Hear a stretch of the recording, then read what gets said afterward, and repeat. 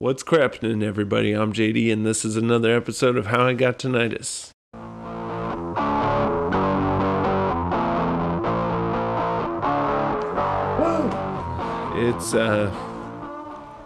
It's getting warm out here in New England, and I've noticed that a lot of people in New England like to take full advantage of every possible warm weather weekend as they come. Unlike growing up in Texas, where it seemed like it was just hot for 10 months out of the year, where one warm Sunday afternoon didn't feel any more special than another. I mean, I guess it's all relative, right? There's some special Sundays in South Texas, to be real. But, yeah, I just noticed a lot of folks around here maxing and relaxing when it comes to those warm weather weekends. So I've been trying to take advantage of the same thing. And this past week, some cool stuff. Went out with some buds and did some mini golf. Came back and watched some fun movies. One was a scary movie, Willow Creek, this like Bigfoot spooky movie. I actually broke down, like our car broke down on this epic road trip in Willow Creek, California, years and years ago. Pretty wild. I enjoyed it. I don't know if my friends did. But yeah, so mini golf and movies. And I just got to like forget about my tinnitus for a while. And so that was really sweet.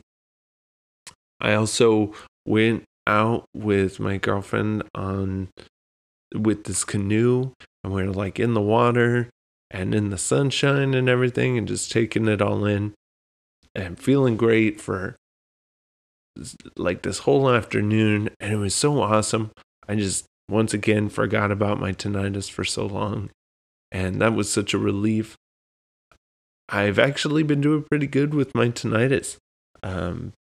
I even wondered this week, as I was sort of mentally preparing for doing the episode, does it make sense? Like, what am I going to talk about if my tinnitus isn't bugging me? But of course, I snapped out, and that's like a perfect reason to do it, because I want to have this record of when things are going good. I want to take note of the things I'm doing, which apparently is getting out a little. So yeah, we were out on the water in the canoe, sunshine. There were like birds flying overhead. It was just really nice. I have a question. Have scientists been looking at the link between canoes and tinnitus? I'm just saying, seem to help me, is all I'm saying. So this past week, Otonomy, which is this pharmaceutical company working on a cure for tinnitus, they announced some results, and I even read the transcript from their earnings report call, and read some interesting things. Apparently, so there's this company, Otonomy, and they're working on a pharmaceutical application that is is designed to cure tinnitus. And they do it via this intratympanic injection of a specialized formula they call Oto 313. There's also an Oto 413, which is designed to affect hearing loss. And there's a couple other interesting formulas that they're doing. Even one it's a gene therapy designed to help people with congenital hearing loss. But anyway, so they had some interesting announcements. Apparently, the research trials into Oto 413 have been a little promising at this stage, and they're going to be advancing further. In August, we should be hearing more news about trials on the Oto 313 for tinnitus formula. Apparently, they've seen some good results there, and we're able to expand the trial to include not just unilateral tinnitus, which is tinnitus coming from like one ear, but now they've been able to expand into bilateral tinnitus and up the dosage a little. So we'll see what comes of that. I know some people are hesitant, and it is pretty freaky deaky. There's a diagram here on this page showing a needle going into an eardrum, and it's a bit much. But I did think this was interesting. There's this little history of the company that I found on a website on Seeking Alpha under management. It says Jay Lichter, PhD, a venture capitalist, founded Autonomy with his treating ENT after being diagnosed with Meniere's disease, a disorder of the inner ear which causes hearing loss, tinnitus, and vertigo. The company was founded in 2008, and David Weber, PhD, has been the CEO of Autonomy since 2010. So it's a company that's been around for a minute. And interestingly enough, one of the founders has tinnitus themselves. So that's why I'm tuned into this company and what they're doing. So you guys know I love my celebrity and musician tinnitus tidbits. And I learned this past week that Coldplay is doing these concerts with these wearable bass delivering vests by this company Subpack, in addition to 2 sign language interpreters at every show. That's pretty wild. Chris Martin, the lead singer, he has tinnitus. He's been talking about it for a couple of years now. I saw he did this video interview and he talks about the steam. I'm guessing he means like a sauna is good for his tinnitus, and like ginseng too. But, I think that's pretty neat that a band of that size is doing that kind of stuff. I went on their Instagram and was lurking around all these videos. They had some pretty cool stuff, like a fan sign language interpreter coming up to sing along with one of their songs, and this kid from Mexico performing this heartwarming song called Different Is Okay on stage with them. Pretty neat. I was pretty into that first Coldplay album, Parachutes. I mean, Yellow was, not gonna lie, it was pretty banging. The second album, also pretty good. But I think the last song of theirs that I was really into was, I think it's the last track on their third album, X plus Y or X and Y. And it's a good one. Gives you some goosebumps. So speaking of hard of hearing, today on the show is my friend Steve. Steve and I have known each other for a long time.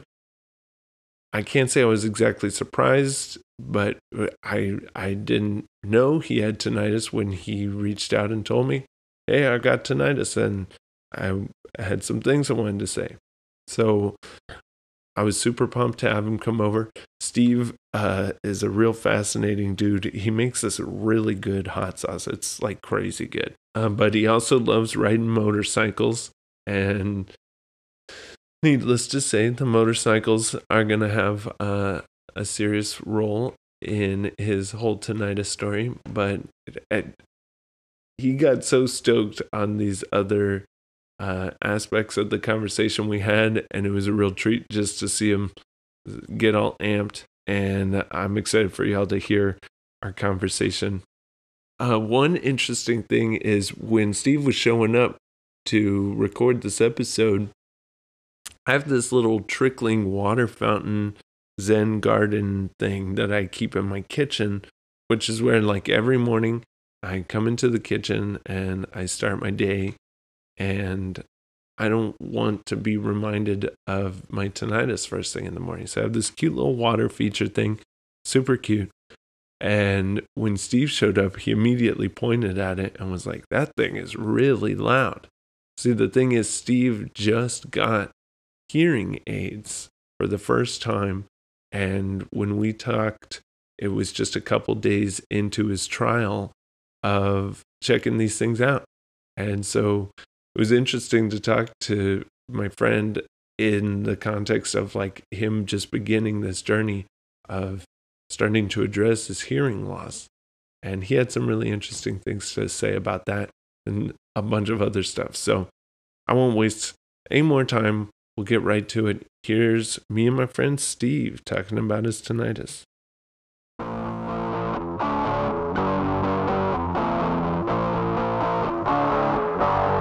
protecting my voice because since I'm wearing hearing aids for a week, I'm just getting used to them. I'm talking quieter. Do you think you were talking louder before you got the hearing aids? I know so. Because people were telling you Because now if I talk in my normal voice, it's too loud. Yeah. I've had to start doing that because I wear earplugs almost in so many environments now. To protect your hearing, you mean? Yeah, because I'm in lousy noise environments all the time. So, all right, let's establish something right off the bat. Are we talking about tinnitus or are we talking about tinnitus? Well, they both apply. I'm almost inclined to start saying tinnitus because it seems like it's shorter to pronounce, and all the pros use that because it just seems to roll off the tongue easier. Tinnitus feels like you're padding the brakes or something. Well, that's interesting. I don't think I can say tinnitus, if that's all right, because I'm from New Jersey, and tinnitus it's just tinnitus. You know a lot of folks in Jersey who talk about tinnitus? No, but I just couldn't pronounce, it's tinnitus.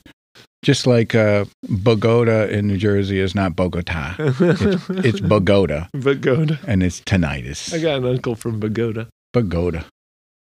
Cool. You were just telling me that the sound of my little trickling water thing, which I use to ease my tinnitus, is terribly loud to you. Yeah. Well, which is sort of a result of the roundabout way I ended up with these things in my ears right now. Because they sent me to this audiologist, and she puts me in if you've been to an audiologist, I guess you know this, but I never knew this. They put you in like this soundproof booth, and they test you with all these tones, and then we go in her office, and she showed me a chart that I guess represented my hearing, and it was kind of low. It's like a graph from the low range to the high range, and it was kind of low in the beginning, the low range, and then when it got to the mid range and into the high range, it just dropped way off. Wow! And so she gave me these hearing aids, which I think she wants to sell me for a lot of money. She said, "Try them for 2 weeks," which I'm doing right now. And you got like a little, it's like a little fountain, little trickling water thing. But it's like in the high range. It was like something I couldn't really hear before, and I wasn't aware I couldn't hear it. And it's almost deafening to me now. Wow. I'm not sure I like this hearing aid business. Wow. But bringing it back to tinnitus, she told me, I said, well, it's all good and everything, but I really came here for the tinnitus because that a hearing loss is a little inconvenient, but the tinnitus actually makes me crazy. And so I really want to address that. And I don't think there was anything she knows to do, but she claimed that the hearing aids would help. And it's true. Oh? In a way. Yeah, it's true. It's not really true because if I take the hearing aids out, the tinnitus is just as bad. So I'm not curing the tinnitus. But I don't notice as much when I wear the hearing aids. Uh-huh. I notice a lot of other noises that are annoying to me, like JD's annoying little fountain, which is really hard for me to get used to, and I'm not sure. I feel like I have even though I can probably hear I know I can hear a wider range of sounds. It's lo-fi. It's not like high fidelity sound. It's like listening to a cheap old transistor radio. Right. Yeah, it has like a kind of plastic. And I'm a hi-fi guy. I don't want to live life lo-fi. You know what I'm saying? Did you ask her about the fidelity situation? No, because when I first put them in her office, she says they sounded just bizarre. And she said, you have to trust me. You have to just wear them. So I said, I'll do it. And it's true. I'm getting more used to them. It's not as annoying when you get used to it. You get used to a lot of things. I get used to my tinnitus. I still hate it. But yeah. I can tune it out. Can you tune it out at all? I feel like when it first happened to me, I could definitely it was almost like a term I used when I was talking to someone was that I felt like I could swallow it away. I could just take a couple gulps and then it would go behind me or something. But that certainly isn't the case anymore. Do you know when you developed tinnitus? Like, was it an event? Or did you just suddenly notice it, or was it gradual? Yeah, so I definitely know that I did some things that led up to it. Like a couple times we would play shows and I would come home and there would be a ringing in my ears. Yes. But the first time I felt like there was an event was I was detailing a car and I took the rubber floor mat out and I smacked it on the ground to knock some stones out of it. Yeah. And it just made this clap, this super echo on all the surrounding concrete. Yeah. And instantly I knew something was up, and I came inside and I tried to take stock of it, and I didn't really notice at first. I just had this feeling like, was that ringing always there? Oh my gosh, it's right there. Exactly. And so, what I've been told, and kind of what the doctor told me, is that it's not so much an event, it's just a condition, almost like a nerve condition. But I know for me, there was definitely an event. There was I think I had it low level, but not really, not to the point that it bothered me. And well, long story short, or to cut the whole story out of it, I ended up spending two days on a 1968 BSA with no muffler because the muffler blew off, and I was in this event in New York State where it's like this 300 miles on these country roads, and I lost the muffler in the first mile. Oh no! And so I just kept going, and it was so loud. It was so loud. I mean, really loud, but also a very disturbing resonance. Like this, and it was horrible. And but I was in this event, so I kept going, and I wanted to complete it, and my ears were ringing like howling after that, and I thought I did some damage, and it was temporary, and it was not really temporary. That's my point. That was So I think that really whatever it was, it just jacked it way up. Yeah. And I've been living with that, and that was like 6 years ago. 6 years. At least, yeah. Wow. But so as far as you know, is there any like treatment? I mean, because that's what we want, right? That's what we're looking for. Yeah. So that's honestly why I'm doing this show, because it's part of my treatment. So if that's any indication, unfortunately, there's nothing that's, as far as we understand in Western medicine, there's no pill we can take. That's right. Yeah. But just before I came here, and I don't know enough yet to really comment on it, other than to say just before I came here, my daughter in Florida, who I had mentioned, something about my tinnitus at some point, she had just sent me an article about acupuncture being possibly an effective treatment for tinnitus. And so I haven't tried it. I used to have an amazing acupuncturist that helped me with a few different things, and he's retired, so I don't have an acupuncturist now. I don't know a good one, but I'm going to try to find one. Yeah, there was the article by any chance? The person didn't mention drinking a weird tea, did they? I have no idea, because I literally got it just before I came here, and I just started to glance at it. And there was some medical review, and it said they had like a control group and the acupuncture group, and the acupuncture group had some definite improvement. That was all I saw. That's fine. I didn't have time to really read it. So I did the acupuncture when I had my first initial onset after the car floor mat. That was in 2018.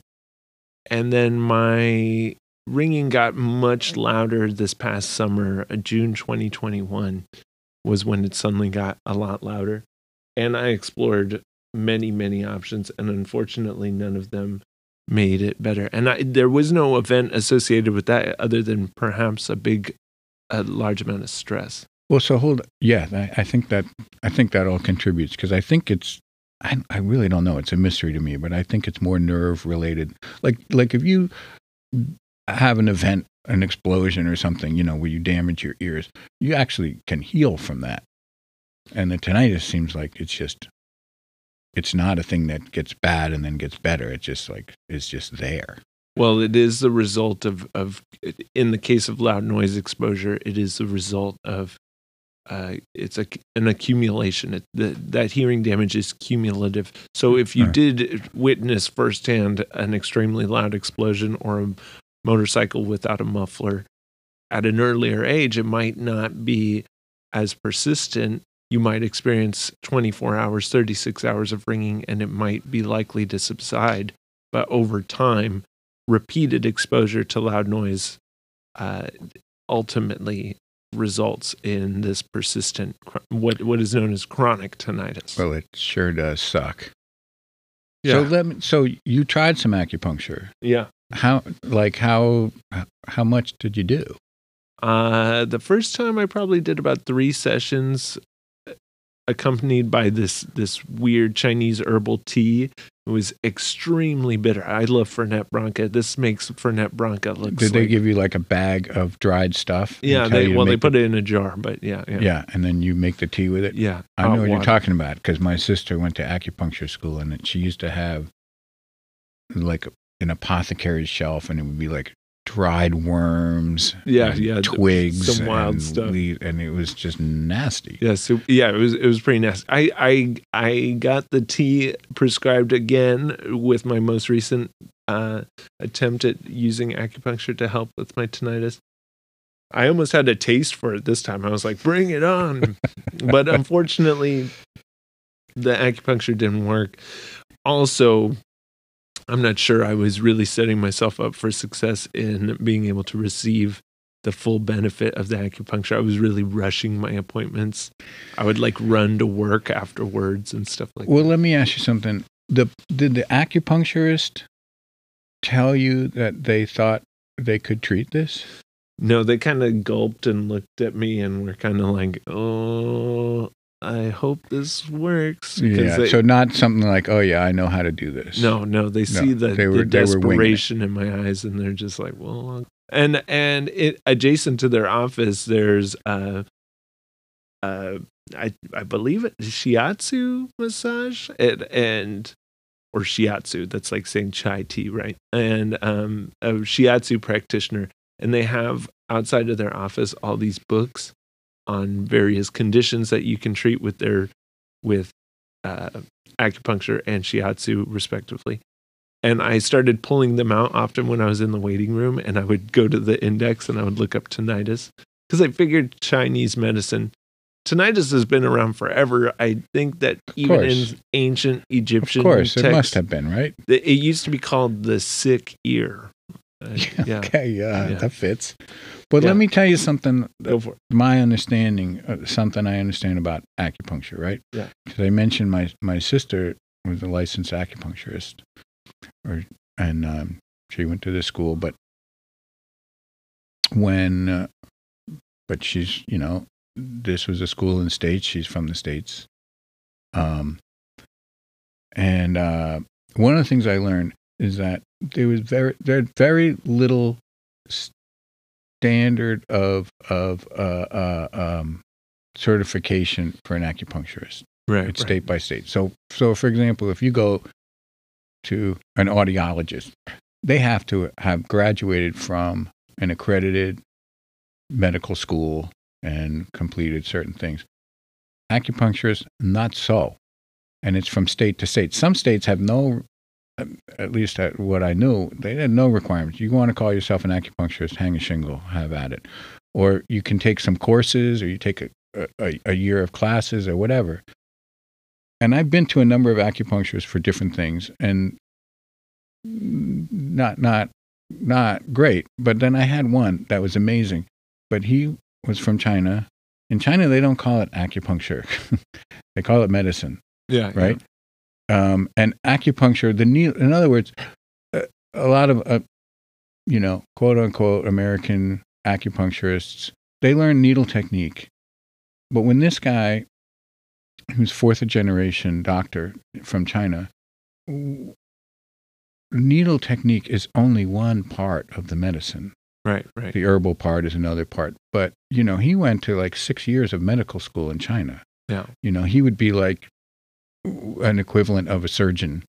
Right. And the needles is just like a surgeon's scalpel, but you have to have a very, very deep understanding of medicine before you can practice effectively. Yeah. And so I guess what I'm saying is what I really want to find is a real Chinese doctor. That would be worth exploring. And that is where we might find some relief, because it's not surprising that somebody that's grown up, here with Western medicine and Western medicine knowledge, and they learn some needle technique and some herbal stuff, but they're not necessarily going to know how this works. I mean, because it's a completely different way of thinking. Right. It's a total, completely different way of thinking. When I first went to this acupuncturist, who, I'm sorry he retired, but he was amazing. I was having all these allergies that I never had before. And I go in and I try to explain to him, I think I've been, observing what's happening. I think it might be when these trees are in bloom, or this is what I might be allergic to this. And he's like, you don't understand. That's Western thinking. Yeah. He says, that stuff's always there. That stuff's irrelevant. It's you. Yeah, it's you. It's your energy, right? Right. And he'd take my 6 pulses and he'd say, you have like liver wind or lung heat or whatever. And we'll treat that. Is that a real quote, liver wind? Oh, yeah. Oh, nice. So he takes 6 pulses. It's like your spleen, your liver, your kidneys, your lungs, your heart, the places where your chi is. And then if it's running hot or if it's cold or if it's damp and it's just it's an imbalance. Yeah. And then he says, I'm going to balance your energy. And my allergies were gone. It's like, but if I had gone to my Western doctor, they'd say, well, we have this medicine. Yeah, that we can shove on top of it. And it basically treats your symptom. Yeah. Just like these hearing aids are treating my symptom, but they're not treating my tinnitus. Right. And that's the Western approach, and that's fine, but I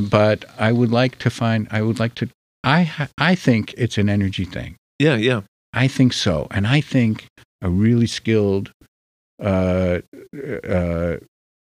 Eastern medicine practitioner, someone that's really, really steeped in that entire tradition and not just needles or herbs,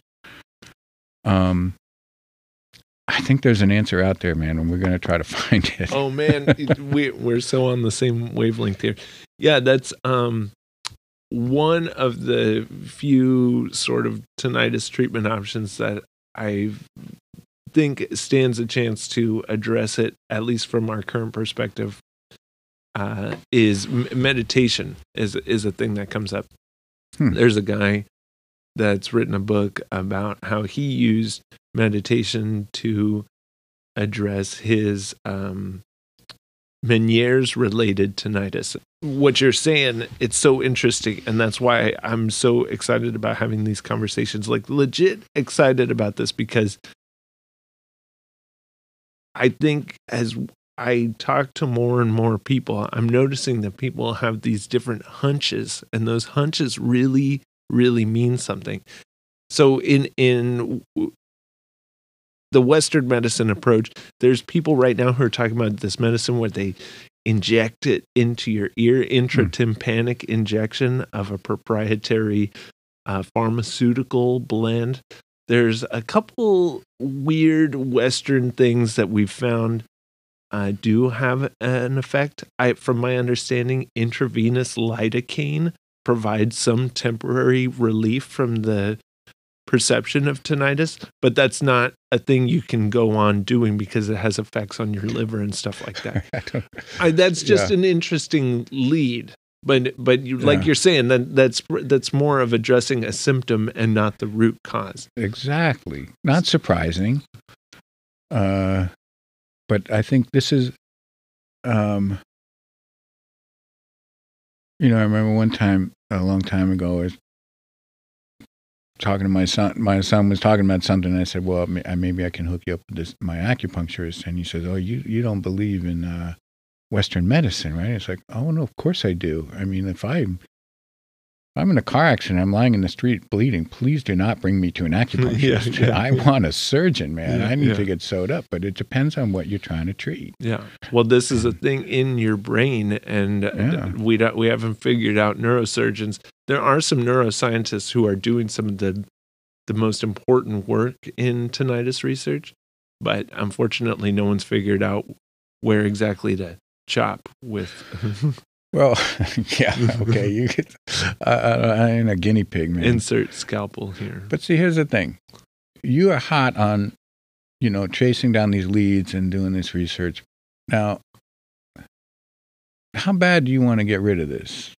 Really bad. Really? I mean, if nothing else, really my goal is to raise awareness so that we can all share this information. Of course. And if I can help any one person that is even a guest on this show to address their own tinnitus and its related problems, or help them to prevent more tinnitus or anything like that, that'll be enough. Well, you've helped me already because, you've done a lot more research on this and talked to more people. Like, I don't talk to anybody about this. I just went to an audiologist for the first time. I've had this for years. Yeah. And that was just because I started with a new doctor, and she's like, what's bothering you? Like, well, that is. But talking to you and talking about looking for different answers, trying to understand more, what are some things to try? It's really interesting to me because I would love to get rid of this, of course.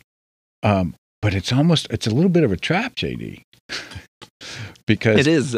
So far my treatment for tinnitus is to try to ignore it and try to find ways to put it, Well, and now I'm thinking about it, and if I'm going to do something about it, which I do want to do, I have to be more aware of it, which I don't want to be aware of it. I'm trying to pretend it's not there. That's the weird, and of course, when it's the worst is at night. Yeah. Well, do you do? Yeah, but you look like you're going to make a point. No, I mean, that's when you're lying there and you can't ignore it. Oh, man. You take your hearing aids out at night. Of course. Uh-huh. Do you do sound therapy? I've only had the hearing aids for like a week, so. Yeah. Do you do sound therapy or sound masking? I have no idea what that means. Oh, Steve. So. You mean like a noise, like a white noise thing? Yeah. I feel like I got my white noise generator in my head. But part of my struggle was seeing other people not going through what I was going through. If it was like the point and everyone had tinnitus and you didn't have tinnitus, you'd be like, what's making me different? And so if everyone had that would be pretty awesome. Wouldn't it be cool? But so that was a big part of it. I found it like really isolating. Yeah, I hear you. Yeah. So yeah, you're carrying this burden all by yourself. Oh, I got this white noise in my head. I would just recommend, especially if you're saying that it's hardest at night, the reason I have that machine, that trickling water sound that you found so loud with your hearing aid, the reason I have it in my kitchen is because the first thing I do every morning is I come into my kitchen and I don't want to have the first thing I think about every morning be that tinnitus.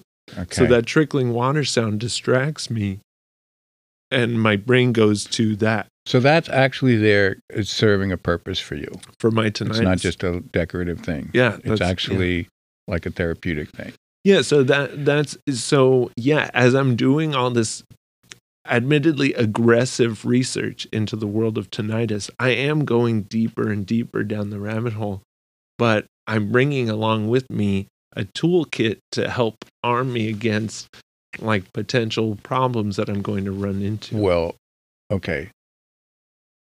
So I'd get sound therapy, get a white noise machine, or play it on your phone when you go to sleep. Well, find the okay, so you're answering the question I was just about to ask. Like, does that actually help? Oh, yeah, so much. So everyone's different, right? I found these wacky videos on YouTube. They're you can look it up. They're called like tinnitus flossers. That's what it says. And when you play this this carefully calibrated frequency. I still have yet to understand like kilohertz and the full range and understanding. Dang it. I don't really like fully yet understand all the frequency ranges and things like that. But there are these videos where you can find these weird like collections of like beeping and booping sounds. They're like beep, and the idea is that through prolonged exposure to these sounds at a low volume, very important, it might help your brain to retrain, because you know what's happening. I think I understand what you're saying, and I think the reason that would work is if that's like a background noise, you're training your brain to tune out those frequencies. Right. Because it's like, oh, that's just background noise. It's not about drowning out the sound. So it's not like you want to. I've read about this person who conducted a self-study where they had the tinnitus and they learned about sound therapy, but then they thought, what if I turn it up? And they subjected themselves to catastrophically loud volumes to hope to like kill the tinnitus, and they just, of course, made it way worse. Yeah, of course. Yes, very. I think that's why the hearing aids supposedly help with the tinnitus, because the tinnitus is a higher frequency. It's trying to fill in the gap. And I'm not hearing other higher. That's the only high frequency I'm hearing. Now, I'm hearing, what do you call it? Like atmospheric high frequency, not just the high frequency that's in my head. So it's not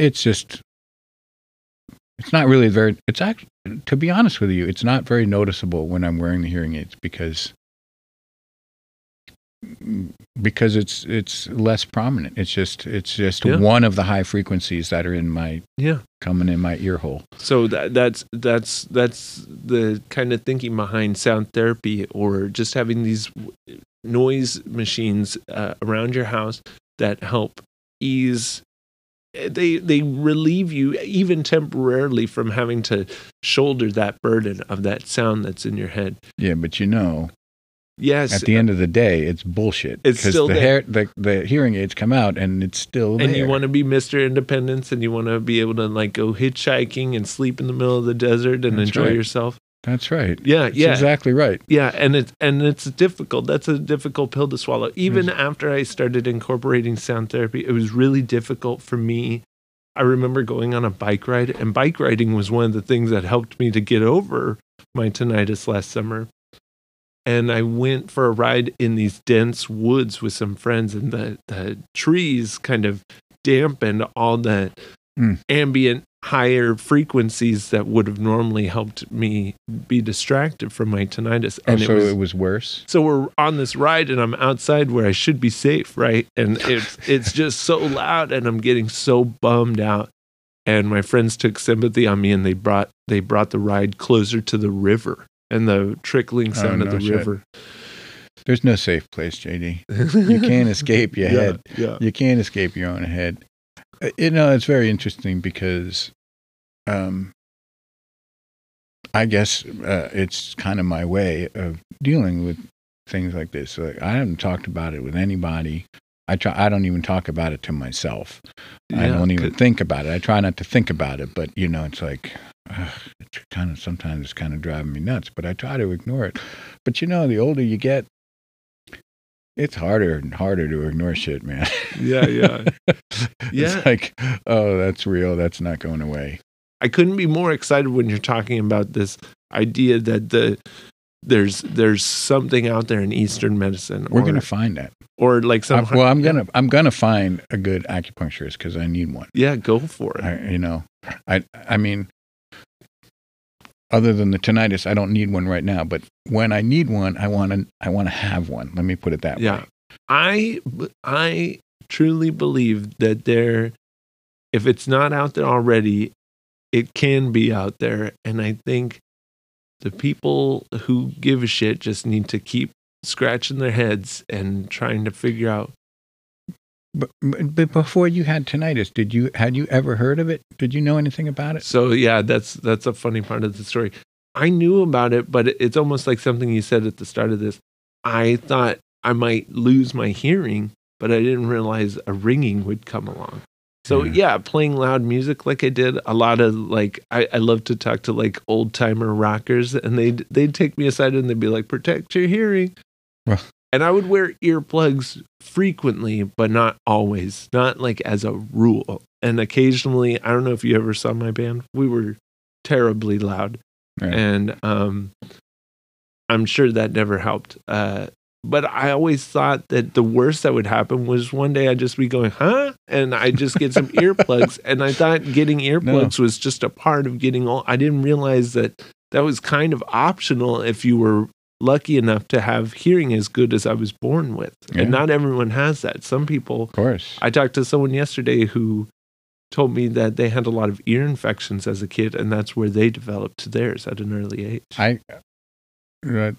Audiologist said my hearing loss is hereditary.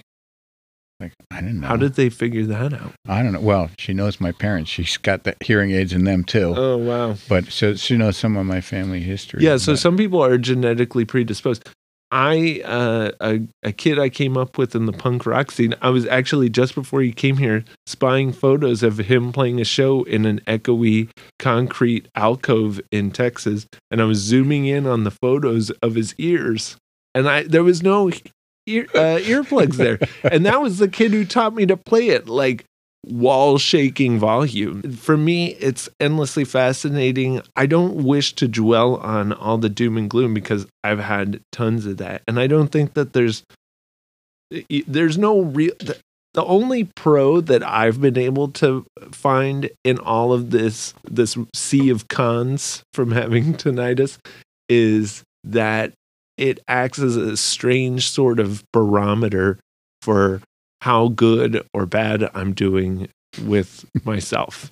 I don't know what the hell you're talking about. But I think,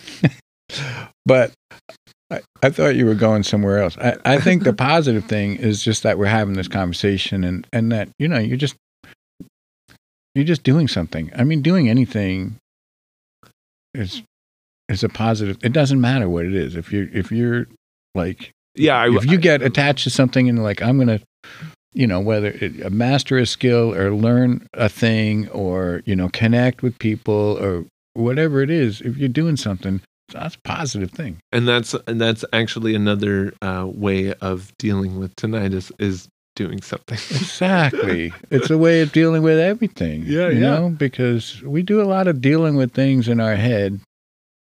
Yes, so which means not really dealing with them.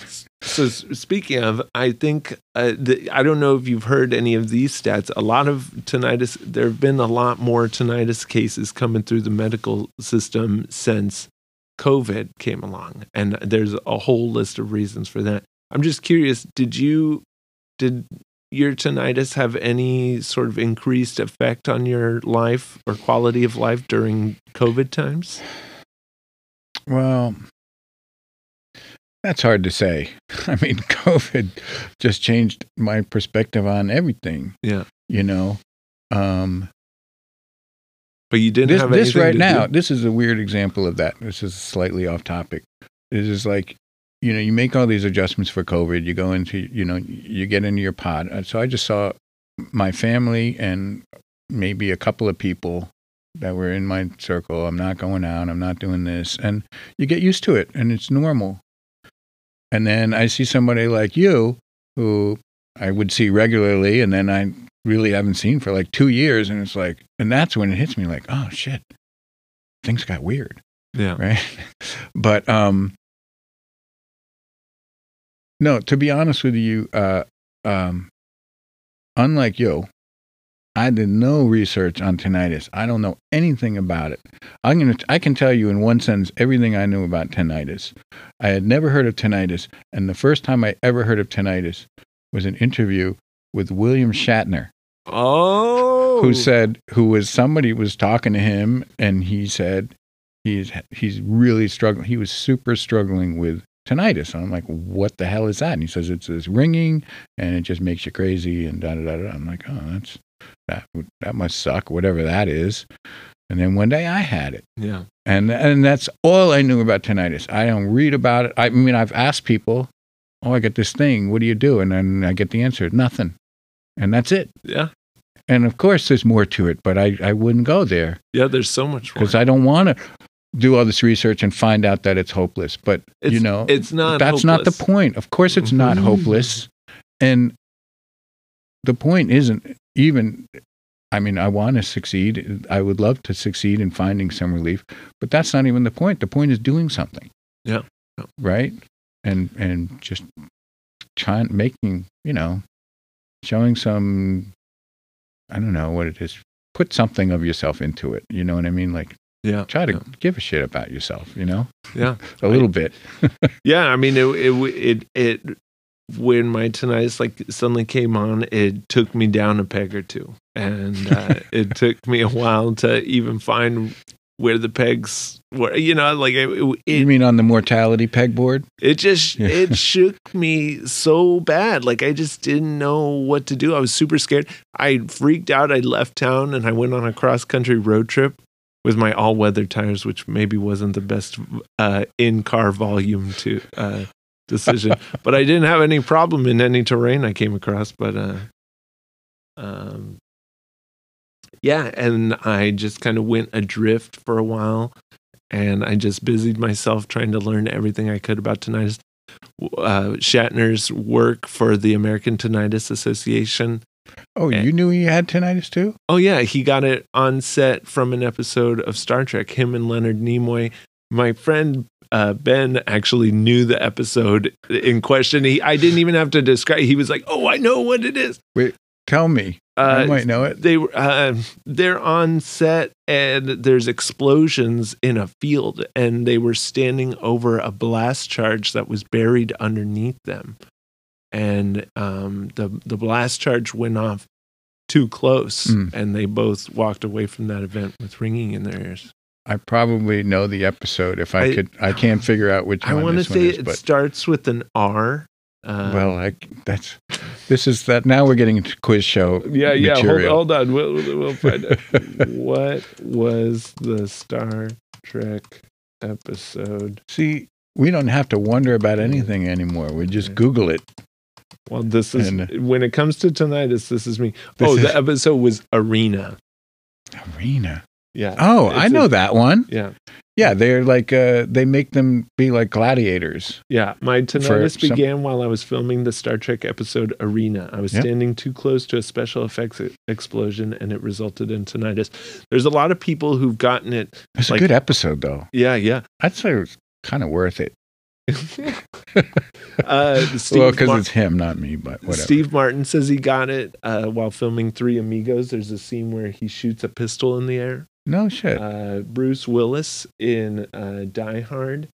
There's a scene where he was shooting, I believe, a pair of pistols from underneath a coffee table.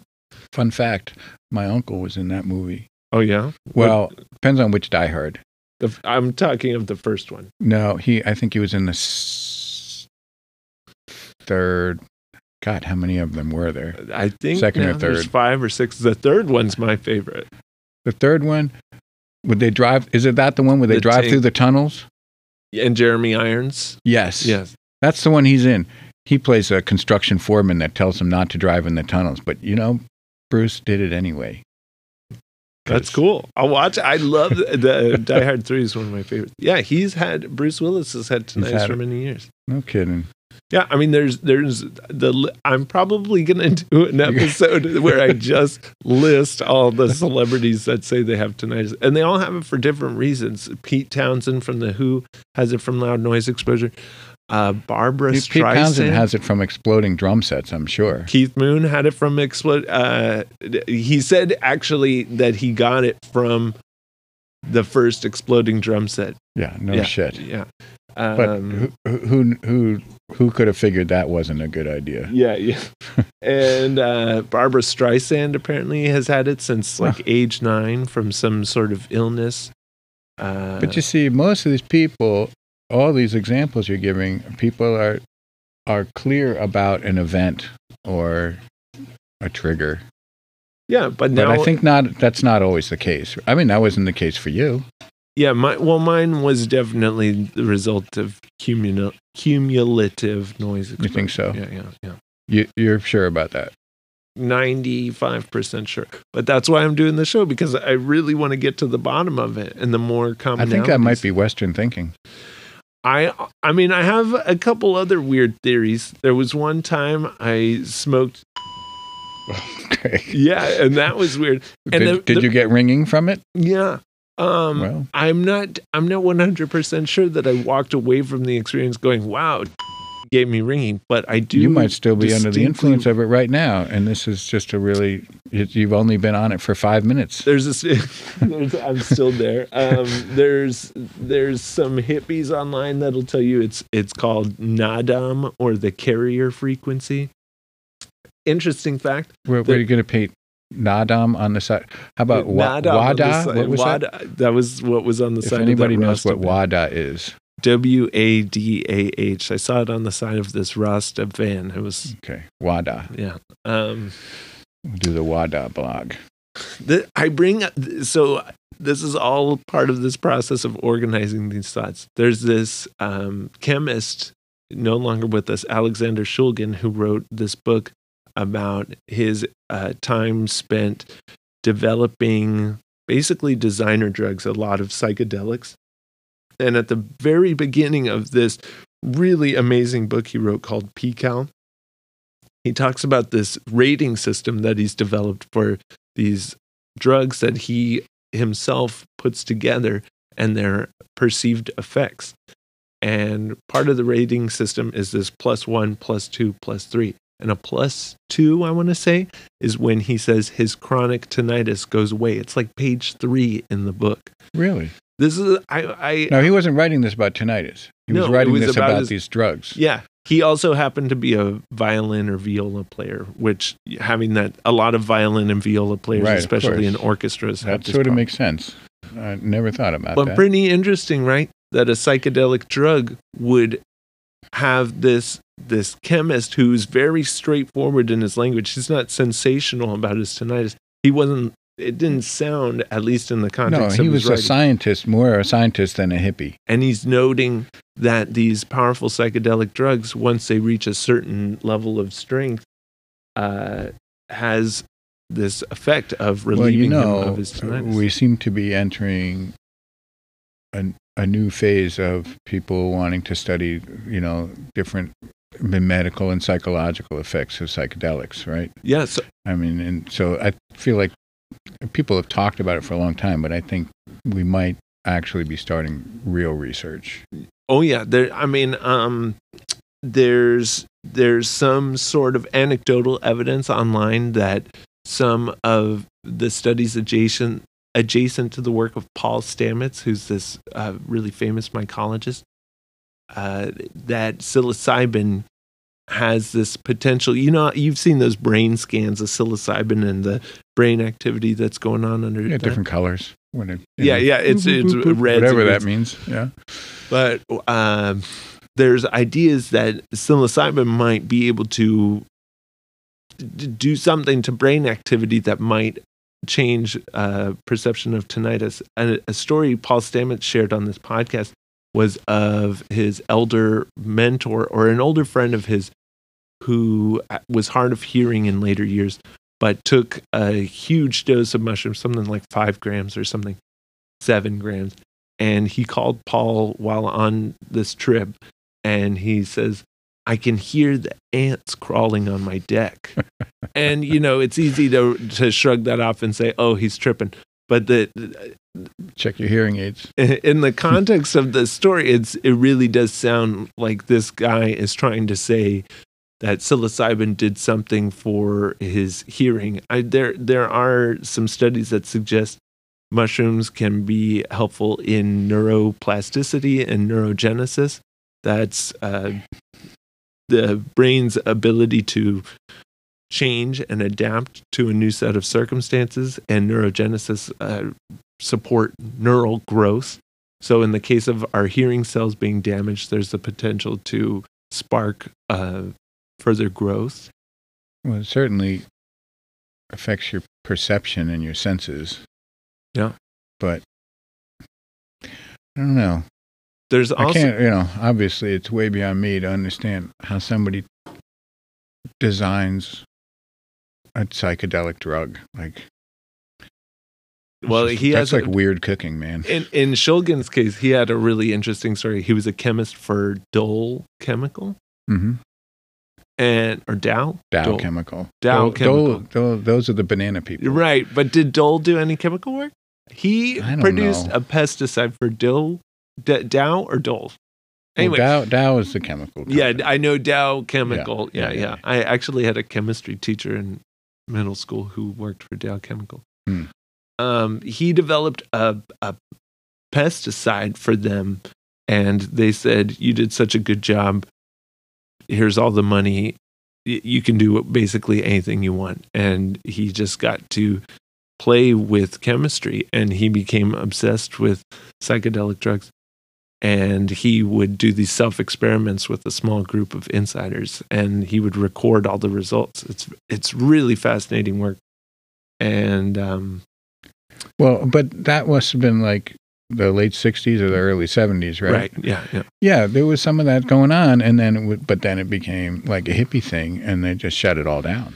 Yeah. I mean, it's like, it's like pot was legal until, they realized who was smoking it.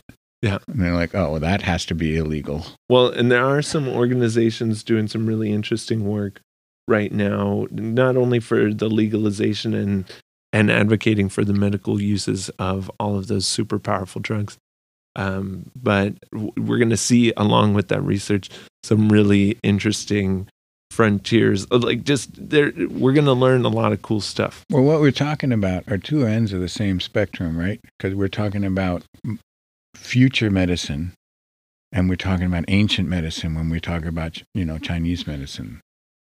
And got to be something in there. Well, or maybe even putting them together. Oh man, we're getting there, Steve.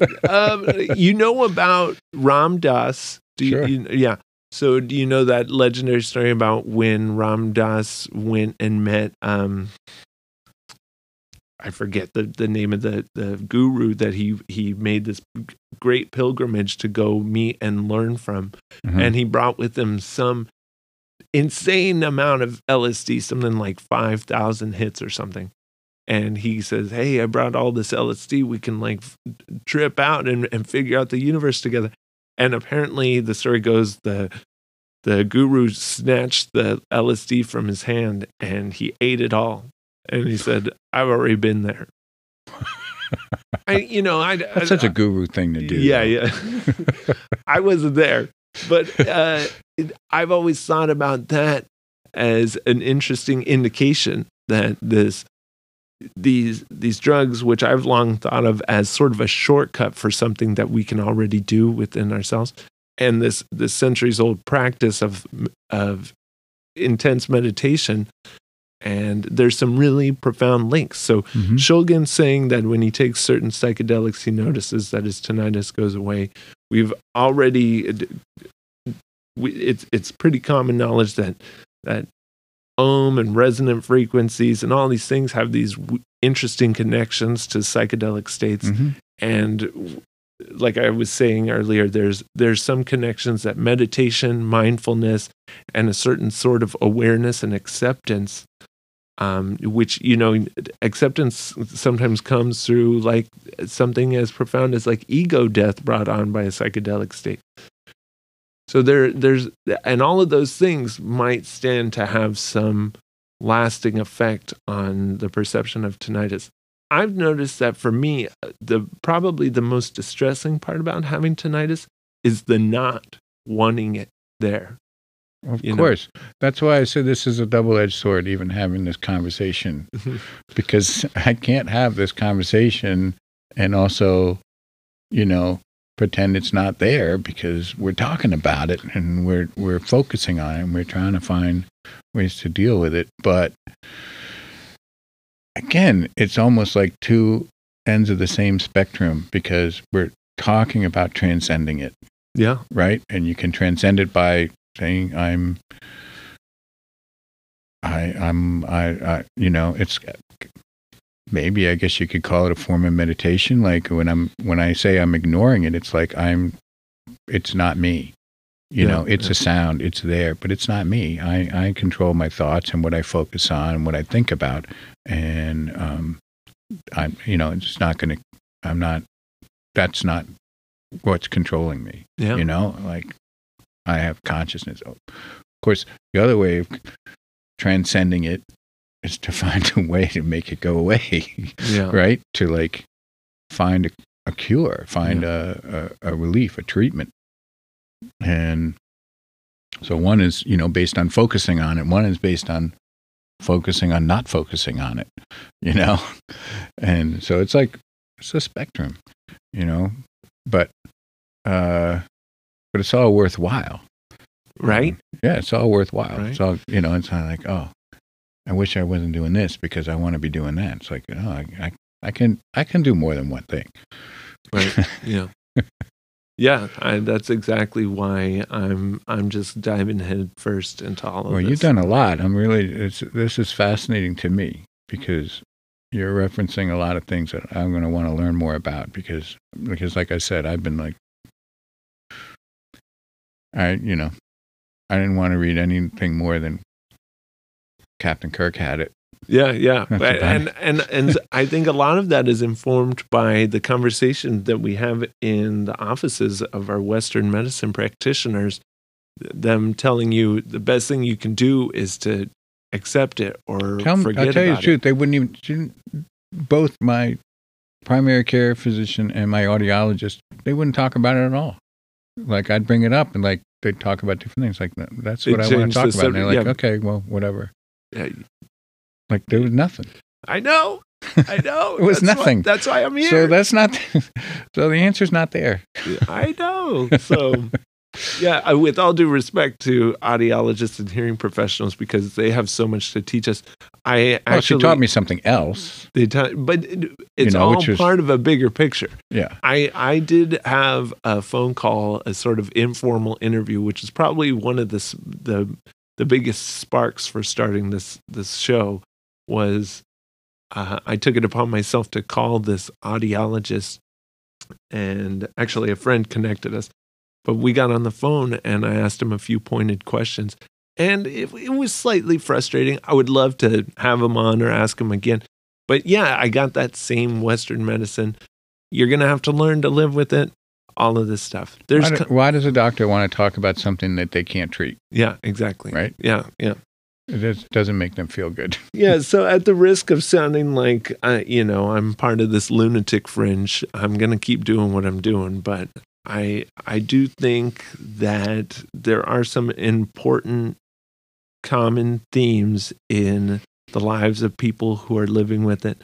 I find that even sometimes little profound discoveries come in conversations I have with people who don't even have tinnitus. I have a friend who's really into yoga, and I was telling them about how tinnitus affects me.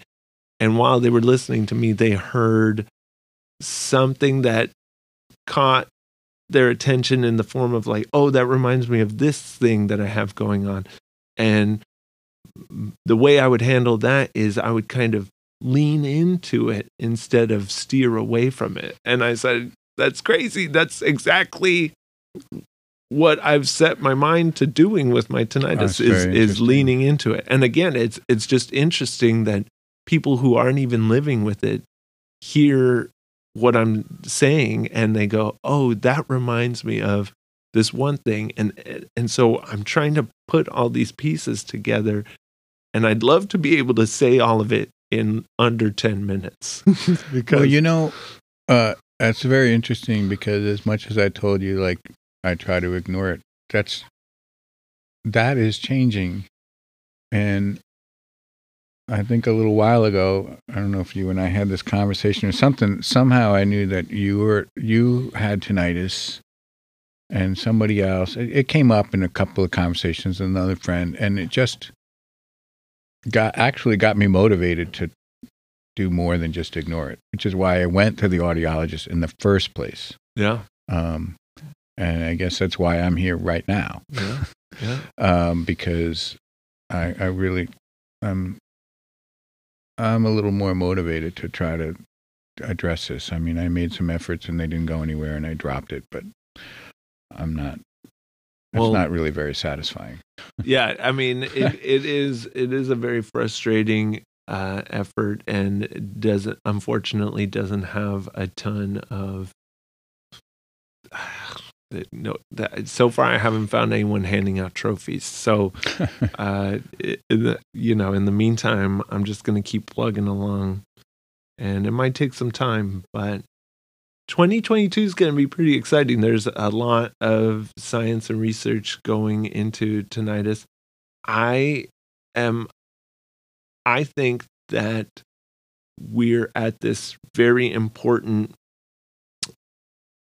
point in history where the world's getting louder all the time. Kids are using earbuds all the time. Certain ailments, like the COVID thing is a whole other thing, but so there is an increased awareness of this subject, and I'm finding through all of my research that this conversation is growing, and I strongly believe that this next generation is going to be more motivated than any other generation before it to figure out what this thing is. Well, I think we live with a lot of irony, right? Yeah. Where I think we have the ability to be connected at any time with anybody. I mean, I can be connected with someone in Zimbabwe or in England or in Connecticut at any time just by reaching in my pocket. Yeah. Right? And or you want to know what Star Trek episode Shatner lost his hearing, in 20 seconds you know which one it was. Yeah. You know the name of it. And yet, of course, I think we're less social than have ever been historically. We share more and we talk less. Yeah. Everybody wants to show a picture of the dinner that they had, or what happened on their dog walk, but people don't get together and have conversations like this, or they don't join a bowling league or a bridge club where they get together every week with some certain people, and then you build relationships that way. It's very, very superficial, and that's normal, and that's kind of handicapping in a lot of ways. Sharing is caring, Steve. Sharing is caring. Steve, I gotta go. I gotta go do some other things, but it was super fun having you here. We should talk again. We should do a follow-up. I want to check on you in a couple weeks. Absolutely, because you got me turned on, right? I'll tell you that right now. This is a very interesting conversation to me, and it's got me thinking, I'm not being dramatic. It's got me thinking about this in a very different way. And it's made me optimistic, like it's encouraged me. I'm going to search that out. And first thing I'm going to do is I'm going to go back on my quest to try to find a good acupuncturist. No offense to the acupuncturists in town, but I have not found a good one yet. Yeah, you keep searching. So, but they're out there. We may have to go a little farther afield. Yeah. And I would be definitely down for following up on this because there's more. Let's follow up. There's always more. Okay. All right. Thanks so much, Steve. Thanks, man. What a guy, that Steve. That was cool. That bit about Die Hard 3, that really was my favorite one. That puzzle where they have to do the thing with the water jugs, that was just crazy. I hope he finds that acupuncturist.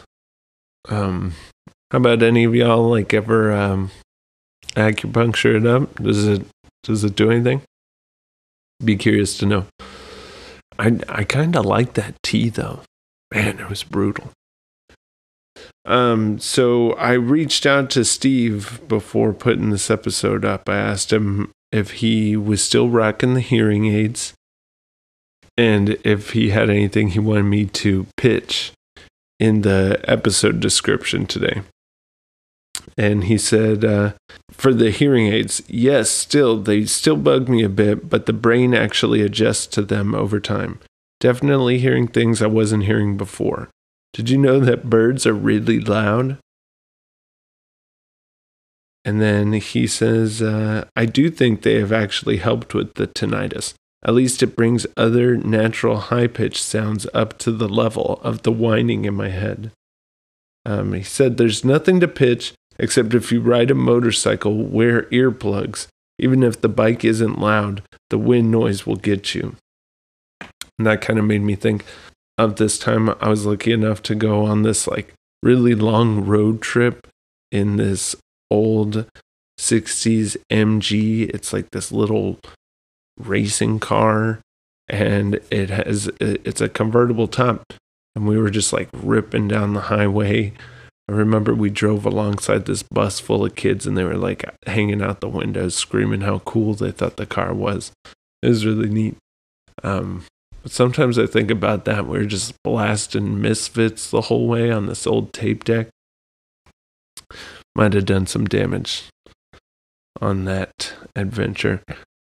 What else? Yeah, I don't know. I think that was pretty good. So, until next time, this is the show.